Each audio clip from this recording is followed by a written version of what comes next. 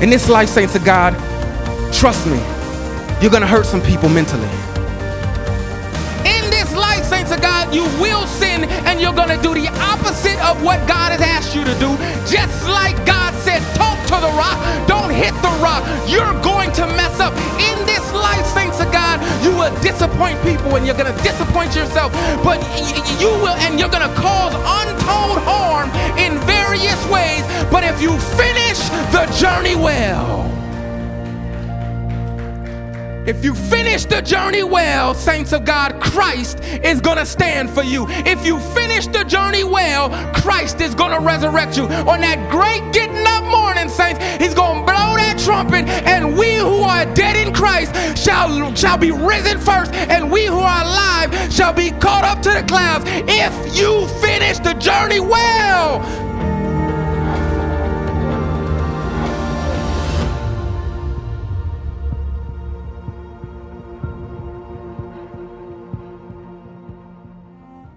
It is always a blessing and an honor to be here and to stand before the congregation, and to those who are on Zoom or YouTube, whatever platform you may be watching on, to be able to stand here and deliver what God has given me to give this particular Sabbath and each particular Sabbath, right? Sometimes you know what sometimes you kind of have an idea what you may be about to preach, and you kind of work it, you pray on it, different things like that. And then maybe God takes you a different direction, and, sometimes you don't necessarily know, but it's definitely an enjoyable process. And I know you've heard preachers say before that first it has to hit you, before it hits the next person, right? And oftentimes that's what it is. It hits me. Now, good afternoon. I just said all that just to wait till 12 o'clock to tell you good afternoon. It's the only reason I just said that. Good afternoon to everybody. All right, there we go. We got the nice little smiles. Let's have a word of prayer and hop right into our word for today. Heavenly Father, Lord, I pray that you be with us these next few moments. Open up our minds, open up our hearts to receive you. In Christ's name I pray. Amen and amen. Go with me in your Bibles to Deuteronomy 34 verses 1 to 7. Now just hold it right there, and thank you, Kamaria, for that great read of the word. I'm not going to reread it just yet, but go ahead and turn there.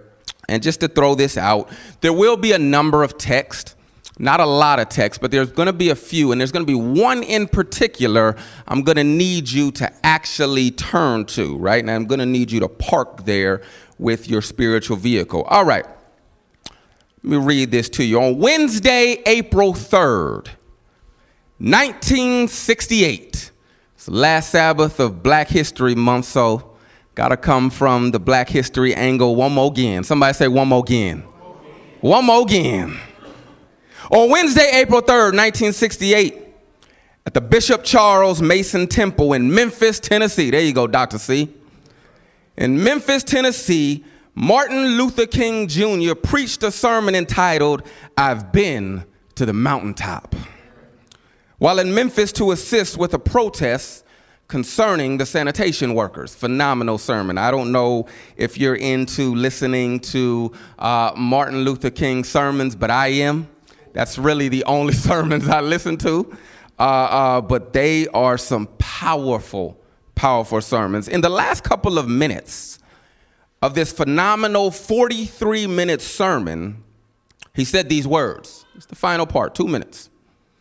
"I left Atlanta this morning, and as we got started on the plane, there were 6 of us. The pilot said over the public address system, 'We are sorry for the delay, but we have Dr. Martin Luther King on the plane.' And to be sure that all of the bags were checked, because they had to check them for different things, and to be sure that nothing would be wrong with the plane, because Dr. Martin Luther King was on there, civil rights leader, we had to check out everything carefully. And we've had the plane protected and guarded all night." Dr. King goes on to say, "And then I got to Memphis. And some began to say the threats, or talk about the threats that were out. What would happen to me from some of our Caucasian brothers? Well, I don't know what will happen now," Dr. King said. "We've got some difficult days ahead. But it really doesn't matter now because I've been to the mountaintop. And I don't mind. Like anybody, I would like to live a long life. 97 years sounds good. Longevity has its place, Dr. King went on to say. But I'm not concerned about that now. I just want to do God's will. And he's allowed me to go to the mountain. And I've looked over. And I've seen the promised land. I may not get there with you, Dr. King said, but I want you to know tonight that we as a people will get to the promised land. And so I'm happy tonight. I'm not worried about anything. I'm not fearing any man. Mine eyes have seen the glory of the coming of the Lord, Dr. King said. Then on Thursday, April 4th, 1968, one day later, after Dr. King had given this powerful sermon, he was standing on the balcony of the Lorraine Motel in Memphis, Tennessee, where at 6:05 p.m., Dr. King had been shot and killed. I may not be there with you, but I've seen the promised land. Deuteronomy chapter 34, verses 1 to 7. Let's read that one more again. Deuteronomy 34, verses 1 through 7. I'm going to read it from the New King James Version Bible. It's not on the screen, so you may have to turn to it in your... Oh, it's in the bulletin. That's fine. There you go. If you got the bulletin, turn to it. We want to make sure that we're where we need to be. And as is my custom to say, if you fall asleep on me and you are an adult, I will come sit by you and make a whole lot of noise until you wake up. So dare to go to sleep on me so that I can please make noise. Good to see you, Sister Mills. Good to see you. Me and Sister Mills had a conversation last night. We were going back and forth, and she showed up in church today. Amen for that one. Then Moses went up from the plains of Moab to Mount Nebo, to the top of Pisgah, which is across from Jericho. And the Lord showed him all the land of Gilead as far as Dan, all Naphtali and all the land of Ephraim and Manasseh, all the land of Judah as far as the western sea, the south and the plain of the valley of Jericho, the city of palm trees as far as Zor. The Bible goes on to say, then the Lord said to him, this is the land of which I swore to give Abraham, to Isaac, and to Jacob, saying, I will give it to your descendants. I've caused you to see it with your eyes, but you shall not cross over. Verse 5, so Moses, the servant of the Lord, died there in the land of Moab, according to the word of the Lord. And he buried him in a valley in the land of Moab. Man, it must be a good thing to get buried by the Lord.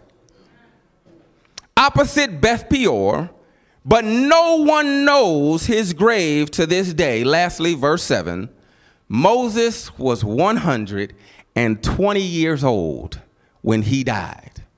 His eyes were not dim, nor his natural vigor diminished, meaning that man could have lived a lot longer. But he wasn't going into the promised land. Speak to you from the title as you see in your bulletin and have seen on the screen, Finish the Journey Well. Finish the journey well. As Moses stood on the mountaintop, he was able to see all of the land that God had promised to his forefathers. However, even though he had labored long with the children of Israel, and I'm talking he's labored long with the children of Israel, he was not to be permitted to cross into the promised land. Moses had forsaken the spoils of Egypt for 40 years, remember, as the Bible said, to suffer affliction with his people. He's decided, I'm going to give up all of my rights, and I'm going to give up all of this money so that I can suffer affliction. I don't know about you, but that would have been a hard decision for me. But he did it. Moses had committed murder. Then he fled to Midian, where he tended the sheep for 40 years. Moses had now returned to Egypt to stand before Pharaoh with a stern, thus saith the Lord. to let the children of Israel go free out of Egyptian bondage. Moses had seen the mighty miracles of God as God had redeemed his people unto himself. Moses had wandered in the wilderness for 40 years with the children of Israel, enduring hardship. He's endured all of their complaining time and time again. And you know the children of Israel did some complaining. They didn't like the weather. They didn't like the food. They didn't like Moses. They didn't like where they was going. They ain't like nothing. That man was enduring some complaining. He also endured people trying to usurp his authority that God had given him as their visible leader, though God was the true yet invisible leader himself. He had to deal with that. Moses had witnessed in the wilderness their cowardice to go into the promised land 40 years earlier. They could have already been over there. Moses could have been over there chilling, eating grapes and all the rest of it. However, their cowardice kept them out. 10 spies gave a negative report. 2 individuals gave a great report. They went with the 10 spies, and 40 years they traveled in the wilderness. Moses had heard the people constantly wanting to go back to Egypt to serve as slaves because they were comfortable in their discomfort, while the discomfort to get to a new place was uncomfortable, and so they murmured. They didn't want to be in Egypt. Who wants to be in slavery? Who really wants to be in chains and in bondage? But their discomfort was so comfortable to them that they'd rather deal with the discomfort of what they knew than get freedom from that mess. Oh, don't act like some of us ain't that. God says step out by faith, but you stay on the other side of the Red Sea because you're scared of the outcome. Don't think that you and I are much different than the children of Israel. See, it's easy reading their story, but how about as you're going through the story before it's written? See, your story isn't completely written yet because you're still alive. But eventually, we're going to stand up like we do about Martin Luther King and Malcolm X and some of these other great leaders, and we're going to talk about their legacies and what they did and or what they did not do, just as somebody will talk about you. Whether you lived a faith journey or whether you didn't live a faith journey, Moses had also endured frustration while leading the children of Israel. See, sometimes y'all think as leaders, we don't get frustrated. Y'all think as leaders, we don't get angry. Y'all think as leaders, we don't get upset. But Moses had to deal with the frustration of leading these wayward individuals, these millions of people. And so, Moses, this mighty man of valor, this type of Christ who has interceded, who's even said, you know what, blot me out of existence, but take these individuals. He's interceded for his people. He now stands at the mountaintop of Pisgah, and he looks out with holy eye and holy awe, and he sees the land that he will never touch. He's led these people 40 years, and if you see Moses' life, it's broken down into 3 40s. 40 years in Egypt, 40 years tending the sheep, 40 years of leading these people, all of the things that he's endured only to get to the edge of the land and not be able to go over. See, we read the Bible in after the fact. But see, as it's going on, Moses doesn't know what's going to happen after the fact. We're reading this story after it's already happened, thousands of years after it's already happened. So we're able to rejoice of the eventual resurrection of Moses, but Moses doesn't know that that's what's going to happen. All he knows is, I've led these people, and this is where I die. And so he stands on the mountaintop, and he looks over, but he's never going to touch it. But God had something better for him. Which Moses could not see at that point. In the book of Numbers, we find the reasoning that Moses now stands where he stands on the top of Pisgah, yet not able to lead his people in the promised land. Go with me to Numbers chapter 20, verses 7 to 13. Numbers chapter 20, verses 7 to 13. And I need you to turn there in your Bibles with me. Numbers chapter 20, verses 7 to 13. This one is not in your bulletins, and this one is not on the screen. So let me know you have it when you have it by telling me amen. Some people's mouths ain't moved. So I'm assuming you ain't got it. So don't worry, we'll give you a few seconds. You got it, all right. Good to see you again, brother. Good to see you. All right, is everybody there yet? Good sister, you ain't got no Bible. Where's your Bible, good sister? Oh, we'll wait for an answer. There you go. It's right there. Come on, it's right there. Numbers chapter right in front of you. Who else? Oh, y'all see, y'all don't be thinking I'm going to call y'all out. Let's see. Y'all got your phones. That's all right. All right, y'all sharing the Bible. Yeah. All right, Brandon, you got a Bible. Good job. Who else ain't got no Bible around here? See, y'all just think I'm just going to go on. It's Sabbath. We ain't got nowhere to go. We ain't got nothing to do. Oh, yeah, there y'all go. Y'all sharing. You see how when I start getting on all y'all, how's it going today? Y'all start turning the things. Good to see you. There you go. Andrew, good job. You got yours out too. Makai, where's your, oh, you got your Bible. There you go. Everybody got their Bibles. That's what I like to see. All right, what text are we at? Numbers chapter 20, and we are at verse 7 through 13. I'm going to read it from the New King James Version Bible. Hold on, one person ain't got it. We ain't got time for excuses. Where's the Bible at? All right, help her with it or something. Stand next to her or something. Do something like that. Just perpetrate like you showing it to her or something like that.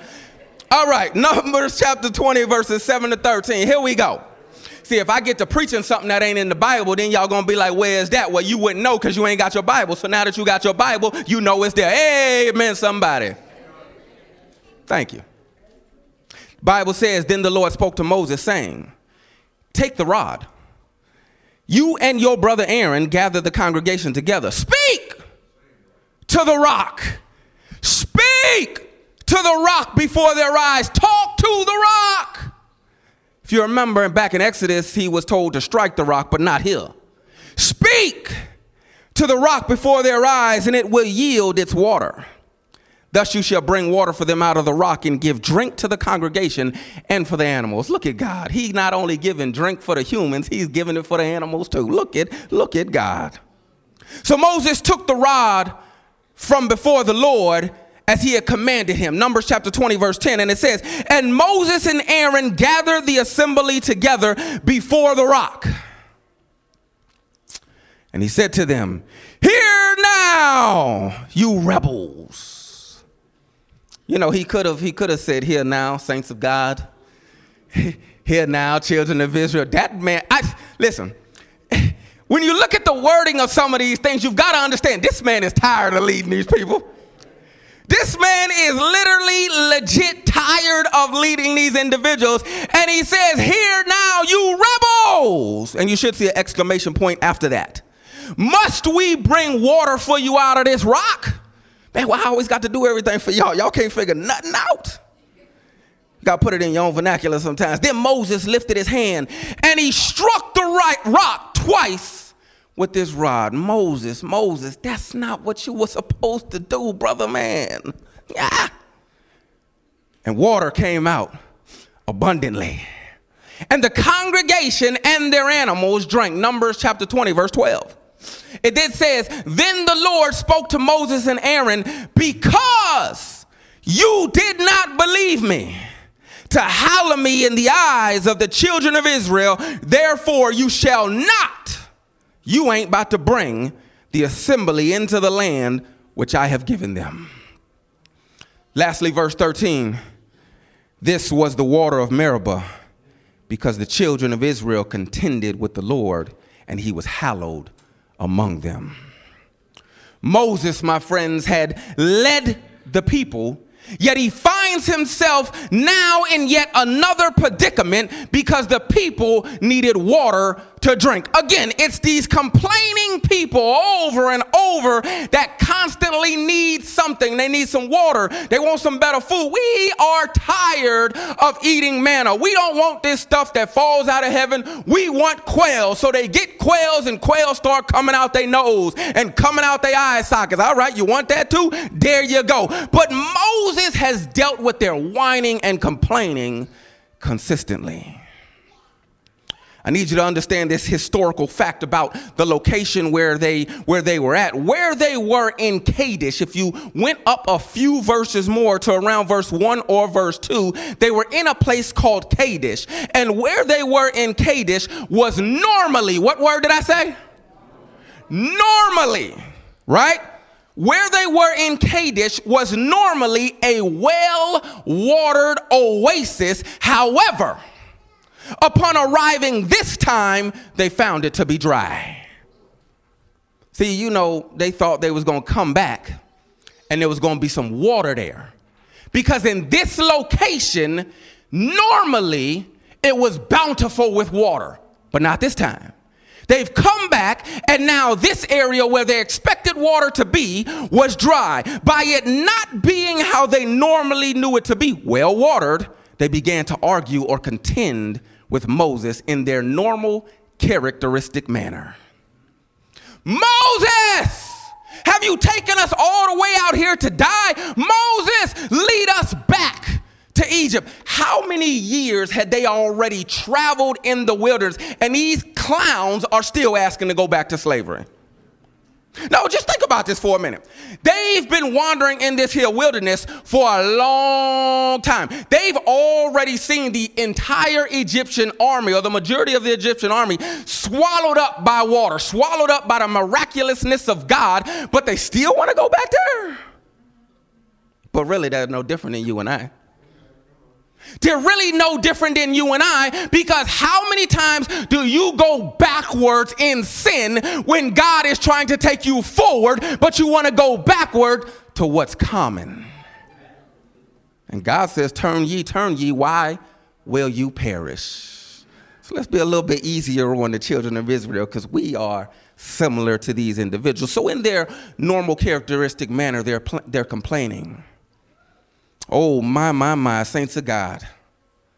Oh, my, saints of God. You know how it is when something in church doesn't go the way you expect it to go. What do? You start complaining. When you look back over the visible leaders of Ypsilanti Seventh-day Adventist Church, and I said the visible leaders. When you look back over the visible leaders of the Ypsilanti Seventh-day Adventist Church, and you have high expectations, but you come to a place or a pastor that you thought was going to do the things a little bit differently and better in your eyes, hoping that this leader has an oasis of well-watered ideas, but then things don't go the way you expected. Oh, my. So what do you start doing? You start complaining instead of trusting. Oh, we don't like this leader here. We're ready to throw this individual out, right? We start complaining instead of trusting. You start creating chaos instead of calling on God to help us be patient. You start majoring in the minors, and we Seventh-day Adventists, we're majoring some minors. Oh yeah, I could name a few, but I ain't gonna name them right now. We start majoring in some minors because we can't figure out anything else what to do, so we resort to our old yet known characteristic manners. Saints of God, we aren't so much different than the children of Israel. Newsflash.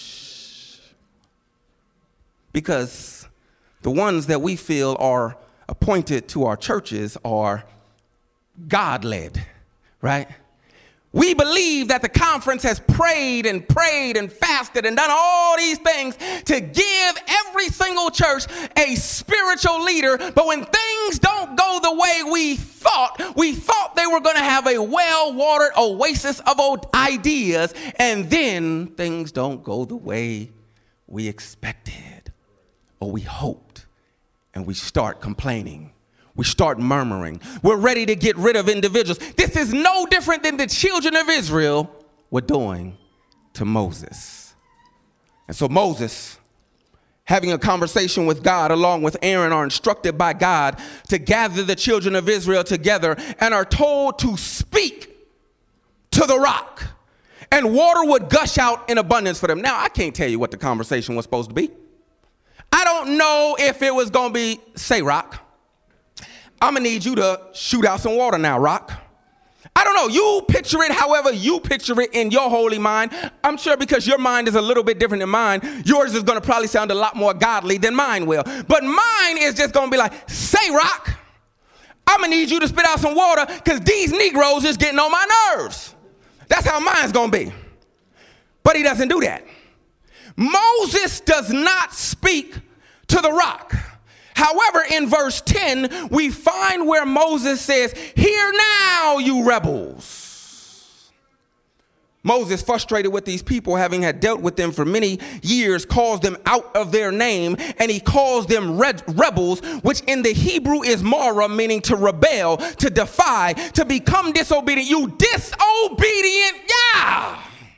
Finish it how you want to finish it. You disobedient individuals. He's beyond irritated, and in his human weakness, you know those moments where all of your holy zeal has just left you now, and in his human weakness, he does opposite of what God says to do, and he begins to take his staff, and he hits the rock not once, but twice. So you gotta picture these things, right? God has said, just talk to me. You know, just talk. Talk to the rock a little sweet. Say, baby, why don't you just throw us out some water, baby? You know, you got to talk to the rock nice and sweet and try to finesse the rock a little bit or whatnot. You maybe got to pet the rock a little bit. Maybe you got to pet the rock a little bit. But Moses is irritated, sick of these folk. And so instead of just talking to it, he hits it, doing exact opposite of what God says to do. Not once, but twice. How many times in your life have you done opposite to what God has said to do? How many times has God said to you, don't touch, don't smell, don't sniff, don't look, don't do nothing, but you did it anyhow, and you went opposite of God? Not once, but probably about 300 times. Moses, he struck in the rock twice. Moses not knowing at this point that his action, Moses not knowing at this very point that his action would be the deciding action that would cause Moses to stand there on the mountaintop looking over into the promised land, but not able to set foot in it with his people in his heated emotion. Oh, you ever done something out of heated emotion? Oh, yeah, I see that. Ooh, I see that. I'd like to know what that is. No, that's not for me to know. In his heated emotion, he hits the rock. And he's not thinking that the consequence at that very moment, yes, God gets to what the consequence is, but in that heated moment, he's not thinking about, you know what, if I hit this rock 2 times, then that's going to take me up to the Mount of Pisgah, and I'm going to look over, but I'm not going to get into the promise. None of that is on his mind at this moment. At this moment, I'm irritated. I'm tired of these people. I'm sick of these rebels. I'm annoyed with these rebels. Forget talking to rock. I'm about to hit the rock, and he does it twice. But that action would be the very action that would keep him on the mountaintop versus going over into the promised land. Oh, the things that we do, my friends, that affect our next steps in life. See, we don't know from second to second. We know what we have is right now, the very second that we are in. We don't know the very next second, but what you do the very next second is going to determine some things. Newton's third law of physics states for every action or force in nature, there is an equal and opposite reaction. And Moses' action and reaction kept him out of the promised land. And so I've got to ask you at this moment, what is that thing or things that's going to keep you out of that heavenly promised land? What are you constantly doing? What are you constantly running back to that is going to keep you out of that heavenly promised land? But not only did Moses not make it into the promised land, his brother Aaron didn't either, who in Numbers chapter 20, verse 22 to 29, you don't have to turn there, is reminded by God that Aaron would be led up in the mountain of Mount Hor and die on the top of that mountain. Neither one of them got in. Both of these individuals had led these wayward people, and neither one of them were going to make it over into the promised land. You see, my friends, leading comes with a high cost. Leading comes at a very high cost. Leading comes at such a high cost. So before any of us take any church positions, see, I'm not the only leader here. Before we take any church positions, know that we need to be called to these positions because we are tasked with leading the people of God, and leaders of God's people have a higher weight on them. See, we're just used to filling out names and sending it into the conference. Did you pray on that?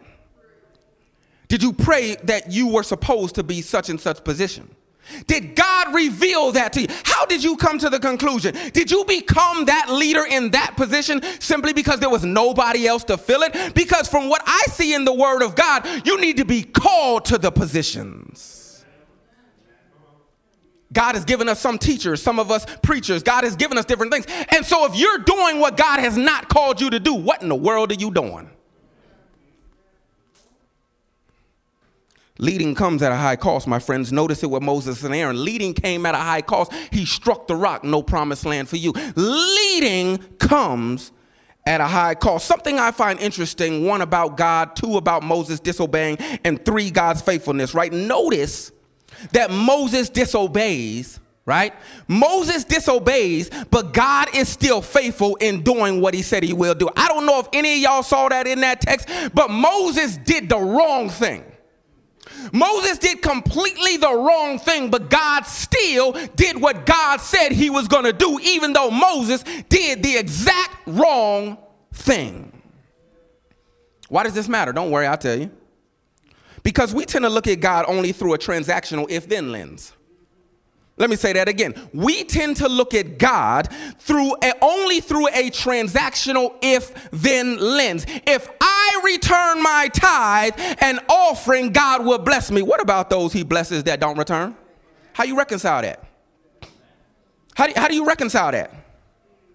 How do you reconcile the fact that God still blesses those? There are some out here that are millionaires that ain't never returned nothing unto God. And you out here got $10 in your bank account, no gas, and a broken car. How do you reconcile that? If I eat all the right foods that God has instructed, I will have long life and good health. What about those that do the opposite of this and they smoke all their entire life and never get cancer, but you do? And you ain't smoked never in your life. How do you reconcile these things? You see, we tend to look at God through the lens of transactional if-then, while God is God no matter what you do or what you don't do. God is God no matter what you do or you don't do. The challenge becomes, as humans, we struggle with balancing legalism and freedom in Christ. We don't know what side to be on. If we're on this side, we think we're okay. If we're on this side, we think we're okay. See, God's trying to get us to be more balanced Christians, right? He doesn't want us to be so legalistic that you're no earthly good, right? The way it's termed is so heavenly minded that you're no earthly good. Doesn't want you to be like that, but he doesn't want you to be so free that you decide, I'm going to do anything. So we don't know what to do. We all types of confused, right? We so used to looking at God through this if-then lens, right? Dietrich Bonhoeffer, he talks, and if you don't know who Dietrich Bonhoeffer is, just look him up. It'll tell you who Dietrich Bonhoeffer is. He was killed during the German war, but he was a theologian. Dietrich Bonhoeffer, he talks about something called cheap grace. Cheap grace, right? Cheap grace. But we err equally, right? We err equally as much when we look at God and God things through the wrong lens. Understand that God is God regardless of you. God is God regardless of you. Now, that doesn't give you license to do whatever. It's not a thing of, okay, because I have grace, I can now do whatever. That's cheap grace. But then if you go to the other side of legalism, you're still missing the mark.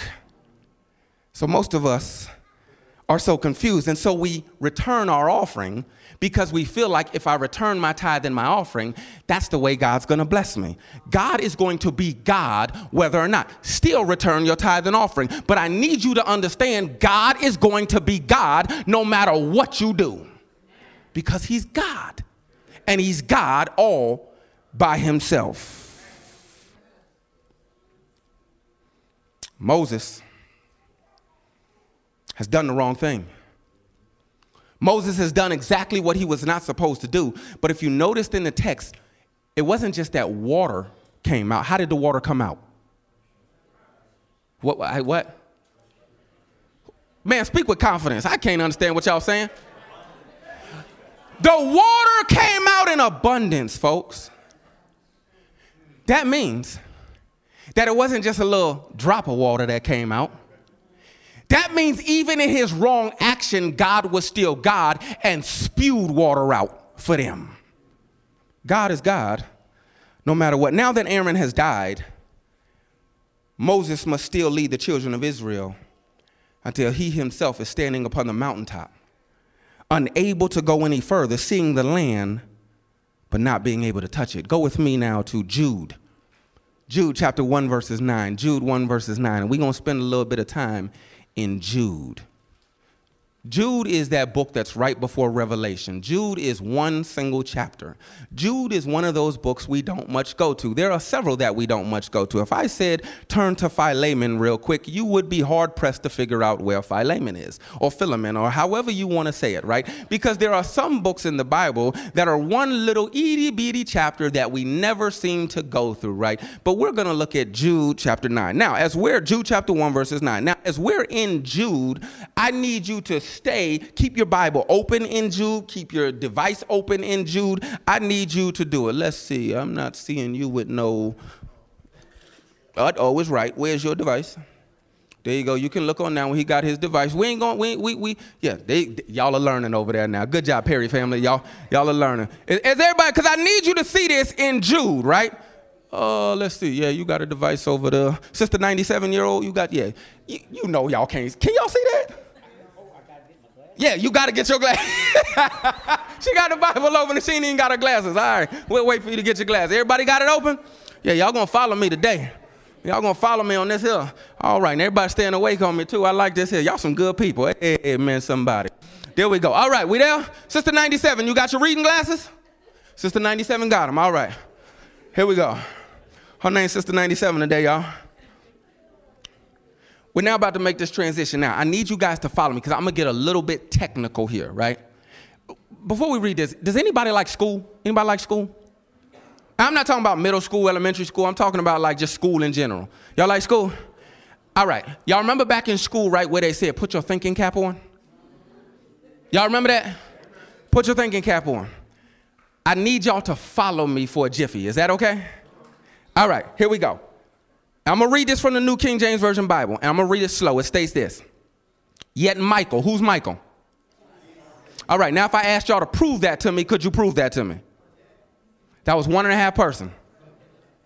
I don't even know who the other half was. Can y'all prove that Michael is Jesus? All right. Mike, can you prove it? Mike can prove that Mike is Jesus. Amen, we got that. Yet Michael, the archangel, Michael is Jesus.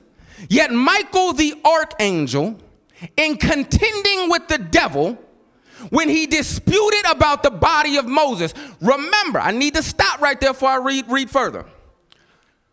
Now, Jude is in the New Testament, right? As Moses is standing on Pisgah looking over, he in Deuteronomy, that is the Old Testament, right? That is the Old Testament, right? All right, so just stick with me. When he disputed about the body of Moses, dared not bring against him a reviling accusation, but said, the Lord rebuke you. As Moses stands on the top of Pisgah, We're going to get technical in a second. As Moses stands on the top of Pisgah, witnessing the promised land, seeing it with his eyes, but he's never going to touch it with his feet, knowing he is about to die. You know, what is it? I wonder what it feels like. I'm sorry, I get excited a little bit. I wonder what it feels like to know you're about to die, but you're not even, your strength hasn't waned any. You're still full of life. Everything, you can still do everything that a little child can do, because the Bible says he was 120 years old, but his sight was still good. His strength was still good. What is that like to stand there knowing any second now I'm going to die? We got to step into the humanness of it for a second, right? Mind you, Moses does not know what's going to transpire next. He doesn't. We have all of this because we're thousands of years removed from it. But all he knows is my brother has already died up on there, up a little while ago, up on Mount Hor. Now I'm up on this mountain, looking over Pisgah, looking over at a land I ain't never going to touch. And he has no clue about a conversation that's about to happen over his body. Somebody phone ringing. Somebody get that phone. Somebody put silent on that phone real quick. Sister Pam, is that your phone? If that's your phone, I'm going off on you. Who phone that is? Oh, it's all right. Don't worry, brother. We wait for you to. Yeah, there you go. There you go. It might be the Lord calling. Amen. There we go. It's all right, saints. So Moses, right?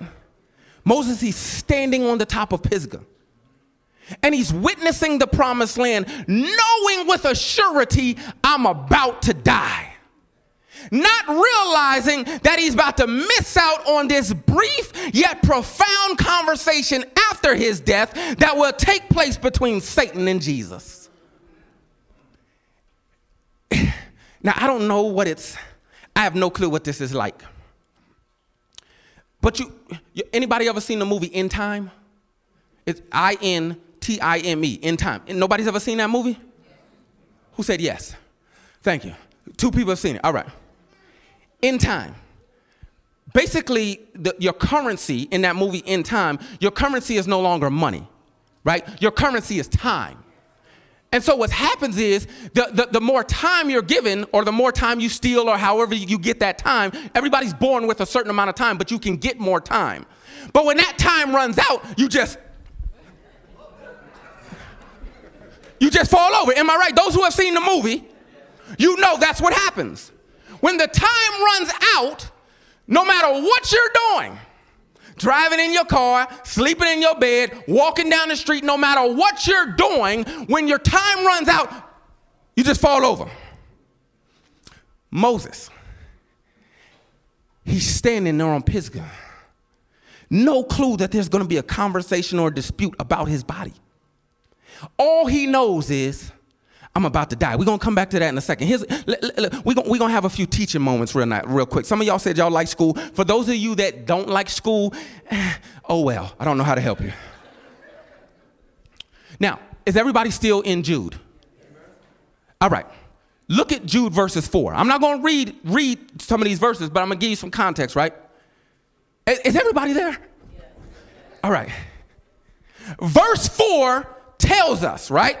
Verse 4 tells us that certain false teachers had slipped into the church, and so Jude is writing the church to address these ungodly men. Because what you got to understand about these different letters and general epistles and different things like that, they're writing to deal with different issues, right? Now, let me pause right there. Here's one of the things about Michael the Archangel. Now, we know, as Seventh-day Adventists, so we ascribe Michael the Archangel, we ascribe Jesus to be Michael the Archangel. But what you have to understand in the historical context, right, there was an ordering of angels, right? They had different orderings of angels. So you had the first highest, the second highest, the third highest, the fourth highest, right? And when you go to books like the book of Colossians and you come right here, when you look at the historical context of it, there's disputing about the different order of angels. I'm just throwing that out there. Listen, there's a nerd side to me that I get real excited about, right? Very much so. So he's writing to deal with a specific issue of these false teachers who slipped into the church, and Jude has to address their mess. In verse 6, are y'all there at verse 6?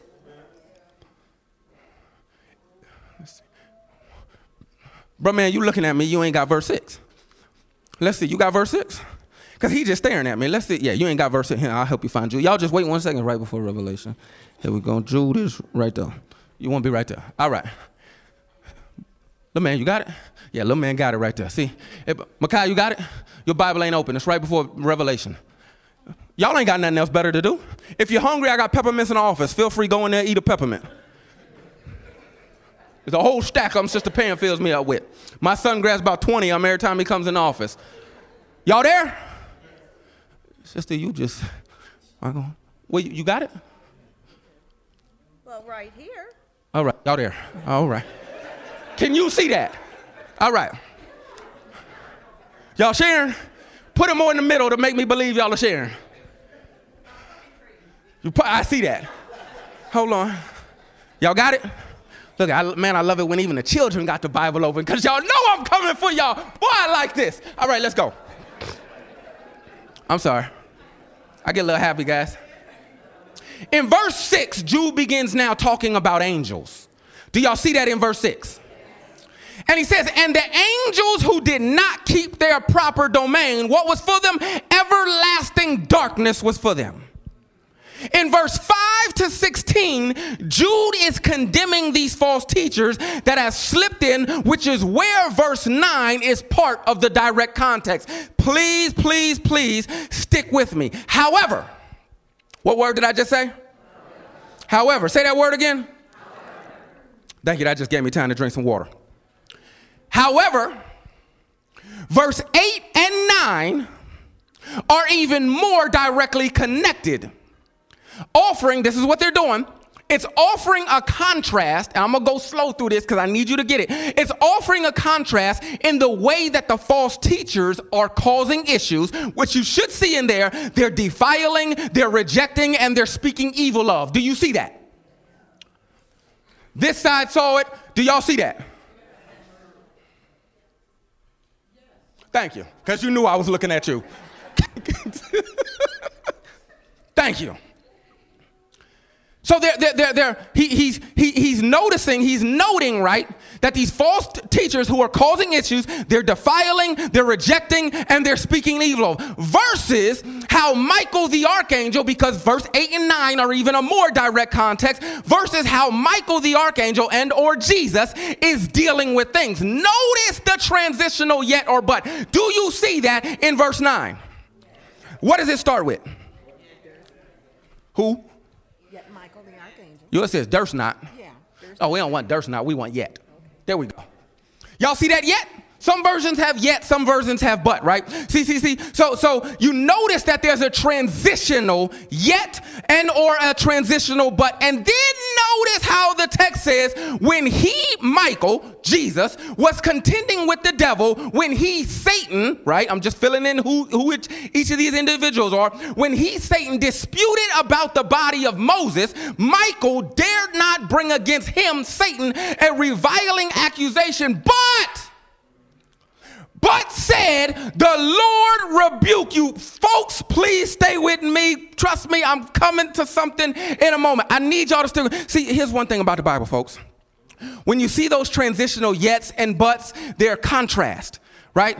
And if you know something about the gospel, the whole gospel hangs on a simple word called but, right? Why does it hang on that simple word called but? Because eternal life was not for you at one time, right? It was eternal death. But because Jesus decided to die on the cross for you and I, we now have eternal life. Those buts, they matter. Follow with me real quick. Just stick with me. Hold on, I got to wipe my head. All right. Glasses about to fall off. Hold on. Get my glasses right there. Kamari, don't laugh at me. I see you laughing at me. Stay with me. I'm going to give you a little bit more teaching. Now, follow me, folks. Jude is actually, let me tell you where he's quoting from. Jude is actually quoting from a non-canonical book called The Assumption of Moses, or the Testament of Moses. Now, just let me stop right there. Let me tell you what non-canonical means. Non-canonical means that it's not part of the 66 books. You have Genesis to Revelation, right? Some folk got together under the leading of the Holy Spirit, and decided that the canon, the Bible, would be 66 books. And it's a closed canon, meaning you can't add another book to make it more Bible books, right? Jude, please follow me.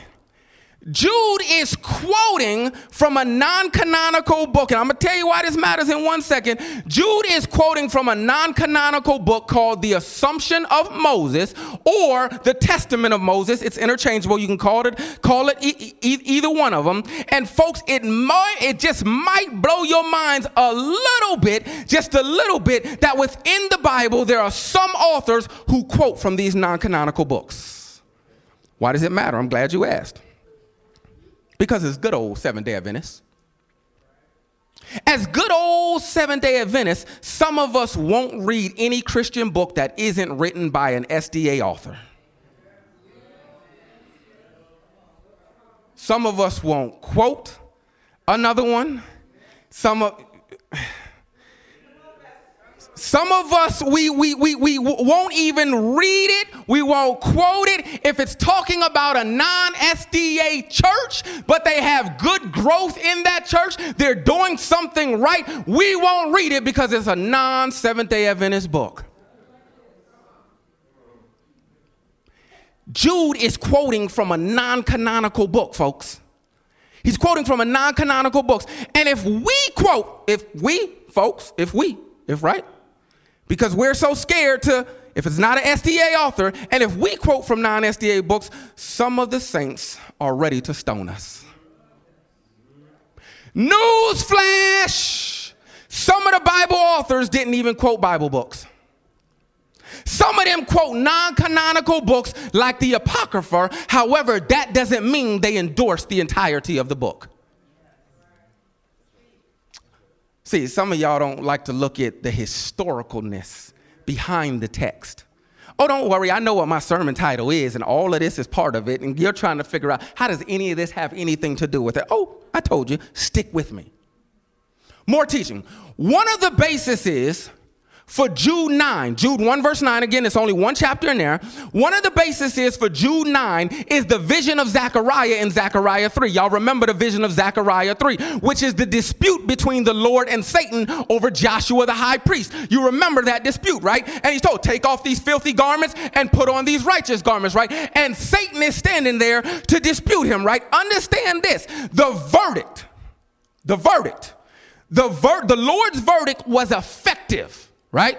The Lord's verdict was effective pertaining to Joshua the high priest, sealing Satan's defeat in the courtroom and declaring Joshua's vindication, right? What Christ had said, right? What Christ had said and what Christ had done, it sealed Satan's defeat. Even though Joshua wasn't perfect. Stay with me. The terms that we find used in verse 9 suggest that it's a legal dispute over Moses' body. You see, even when you look at Revelation chapter 12, right, and you see that there was war in heaven, it wasn't a war with guns. It wasn't a fist fight. How do you fist fight God? How do you wrestle God? Right? It's conversational, right? The terms that we find in verse 9 suggest that there's a legal dispute over Moses' body, similar to the legal dispute over Joshua the high priest. They have connections. By establishing Moses' guilt, meaning his sins, the mess he did wrong. Remember, he killed an Egyptian and he fled and he hit the rock when he was told not to hit the rock, right? He's got guilt. The devil wanted to deprive Moses of an honorable burial and presumably claim ownership over his body. This is my body. Michael, who is Jesus, right, had every right, it would seem, to criticize the devil at this point. He could criticize the devil, since you remember the devil was wicked and his motives were evil, but Michael did not presume to criticize the devil and utter a reviling judgment against him. Oh, saints of God, if we knew how to be like Jesus and close our mouths. See, you feel like just because you know somebody else's dirt, you got to say something. Jesus at that juncture, as they're having a conversation about Moses' body, could have easily went out on Satan. Satan, you done took angels with you. You done did this, you done did that, and you done did that. But he does not need to say anything. His own actions condemn Satan anyhow.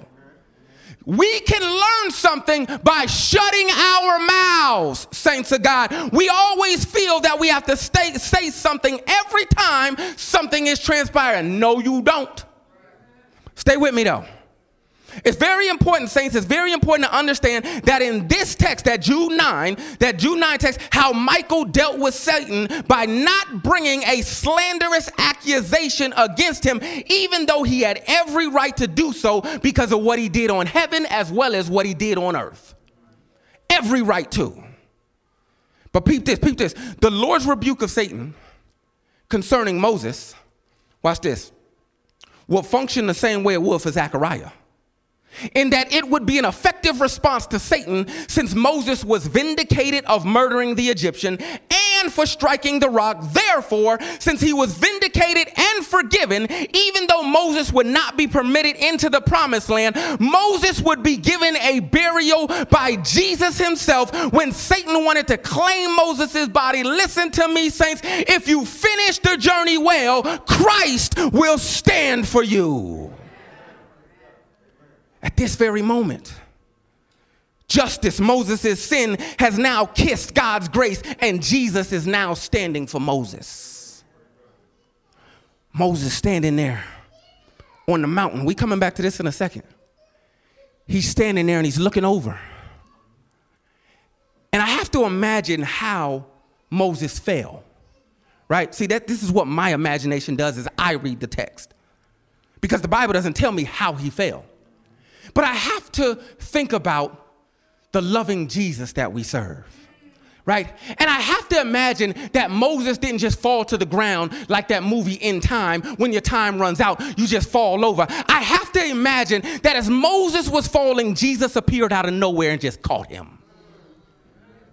I have to believe that because Jesus is always there to pick us up when we fall. And Moses' lifeless body, he's standing there, and then the very next second, he begins to fall, and out of nowhere, Jesus arrives and just catches him. And then he lays him on the ground nice and soft. And if you remember in Genesis how all of this stuff began when Adam was laying on the ground, and he's formed them and he's molded them and he's shaped them. And then what does Jesus do with my imagination? He picks him up, right? He picks Adam up and he breathes into his nostrils the breath of life, and Adam is now moving and now walking. So I have to imagine this in reverse, that as Moses is falling, dust thou art and dust thou shalt be, that he's falling to the ground, and Jesus just picks him. And he lays him nice and soft on the ground, and he's beginning to bury him, but then here comes Satan. Here comes nasty old Satan, ready to bring accusations, ready to bring charges against him. But he's murdered this individual. He struck the rock when he wasn't supposed to struck the rock. He's not worthy of nothing, but Jesus is worthy of it all. According to the tradition of the Assumption of Moses, the Testament of Moses, whatever you want to call it, after the Lord rebuked the devil fled, and Michael, or Jesus, was now able to continue or complete the burial process. You see, according to the Assumption of Moses, aside from the sins of Moses, the devil tried to make the claim that Moses' body was his because the world is his. That's what he tried to do. Satan tried to say, this body is mine. This world is mine. If you remember in 2 Corinthians 4:4, which talks about Satan being the god of this age. If you remember Ephesians 2:2, which talks about Satan being the prince of the power of the air.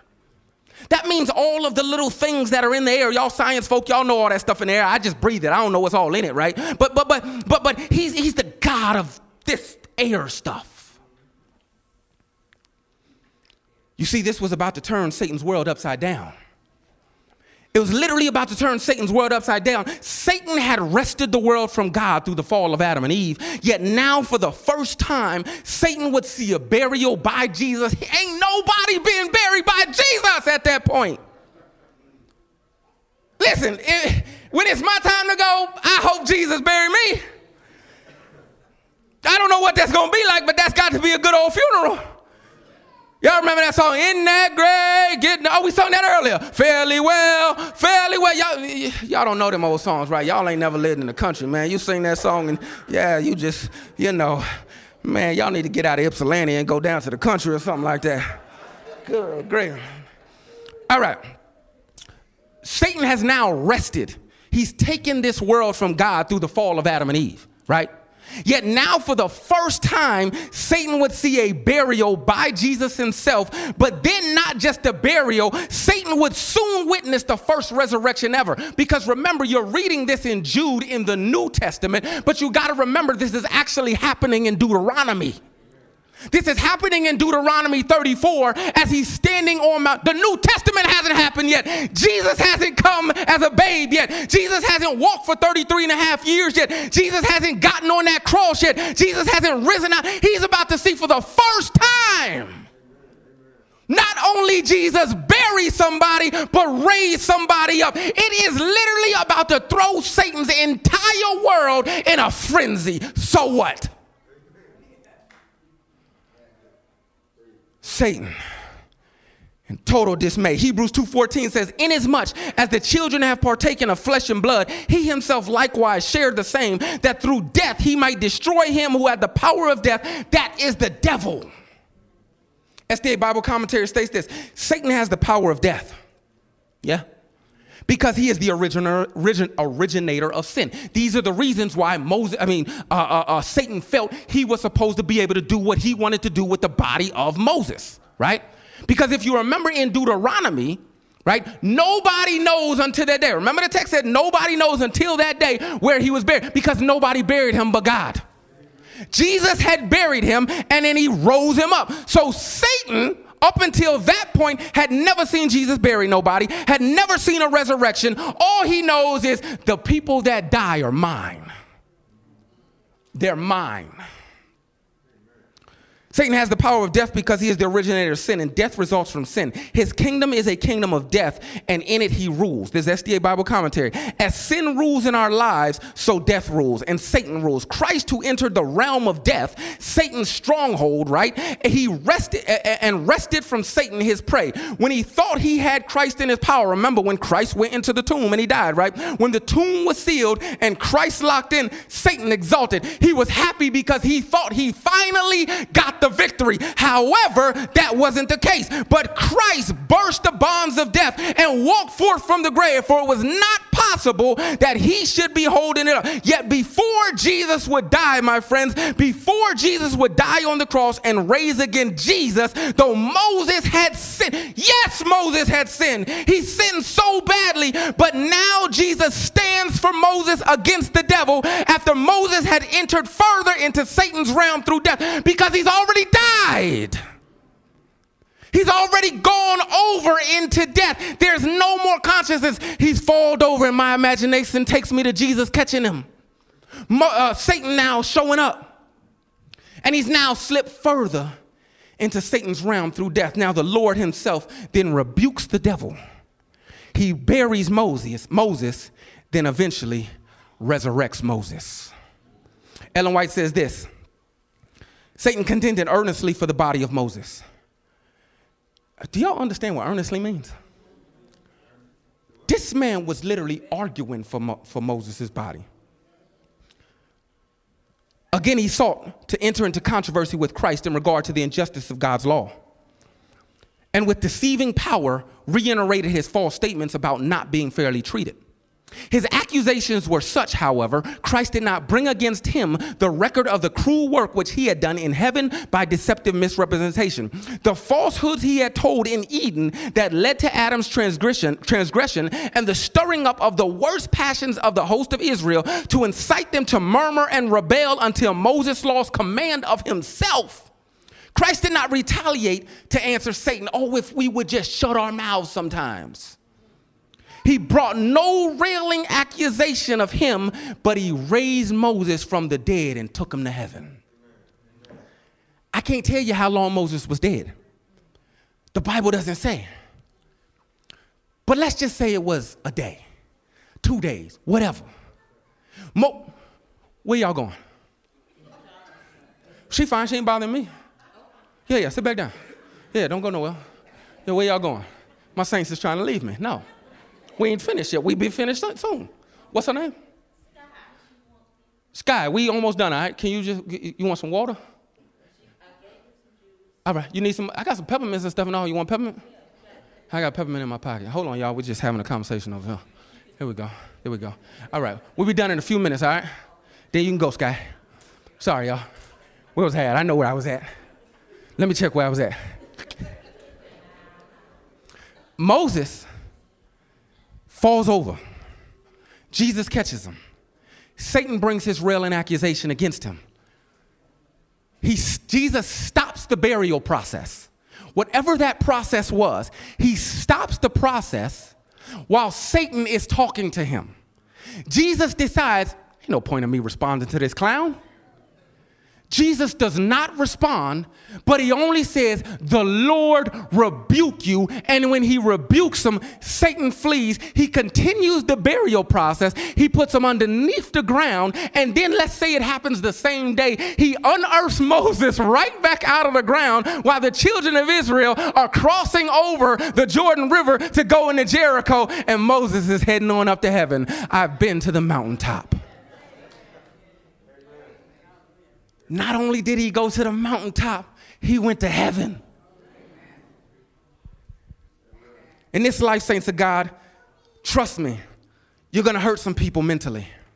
In this life, saints of God, you're going to hurt people physically. You're going to hurt people socially. You're going to hurt people emotionally. And you're going to hurt people spiritually. And you will be hurt in this manner also as you travel through this life. In this life, saints of God, you're going to sin. In this life, saints of God, you will sin and you're going to do the opposite of what God has asked you to do. Just like God said, talk to the rock, don't hit the rock. You're going to mess up. In this life, saints of God, you will disappoint people and you're going to disappoint yourself. But you will, and you're going to cause untold harm in various ways. But if you finish the journey well, if you finish the journey well, saints of God, Christ is going to stand for you. If you finish the journey well, Christ is going to resurrect you. On that great getting up morning, saints, he's going to blow that trumpet, and we who are dead in Christ shall be risen first, and we who are alive shall be caught up to the clouds. If you finish the journey well, saints of God. If you finish the journey well, saints of Christ, saints of God, Christ will fight your battles for you. As Moses was falling, as Moses has died, he's fighting Satan. Oh man, Christ will fight for you, saints. And if you finish the journey well, there's eternal life for you, saints of God. But you've got to finish the journey well. Finish the journey well, saints of God, like Dr. King said. I may not get there with you, but I've been to the mountaintop. Like Moses, I will not get there with you, but I'm on the mountaintop. And at that mountaintop where he died is the same mountaintop from where he was risen back to life. Where you die in your walk or your non-walk with Christ, saints, is where you will be raised up. Some to everlasting life, some to everlasting contempt. But you got to finish the journey well, saints. You got to finish the journey well. I know the journey's hard, and you can play something if you want. Byron Nice. I know the journey's hard. The journey gets real hard. The journey gets tiring. But Christ, he's going to stand for you. He's going to fight for you. Christ will do everything. He's already defeated Satan. But it's up to you to finish well. That doesn't mean it's going to be a perfect journey. No, Moses messed up. Moses committed murder. Moses got angry. Moses struck the rock. Moses wasn't permitted into the earthly promised land. But he finished the journey well. Don't get so focused on your mess ups that it keeps you so hung up that you don't trust in Jesus Christ. You're going to mess up. But finish the journey well. The song we sang earlier, it said, we shall overcome. We shall overcome someday. Oh, deep in my heart, I know that I believe we shall overcome someday. Keep being an overcomer, saints of God. That's how you finish well. And as you finish well, there's that opportunity to stand on that sea of glass and to hear those words, well done, thy good and faithful servant. If you want to finish well, just raise your hand. Just raise your hand. You want to finish well. Lord, the saints want to finish well. But Lord, sometimes it gets real hard. Sometimes it gets hard to hold our peace. Sometimes we say things and do things and hurt people in ways that we shouldn't. But Lord, we want to finish well. Because we see, dear God, if we finish well, we'll be risen up just like Moses. Save us, Heavenly Father. Carry us when we can't walk. We praise you and we bless you in Jesus' name. Amen and amen. Finish the journey well, saints.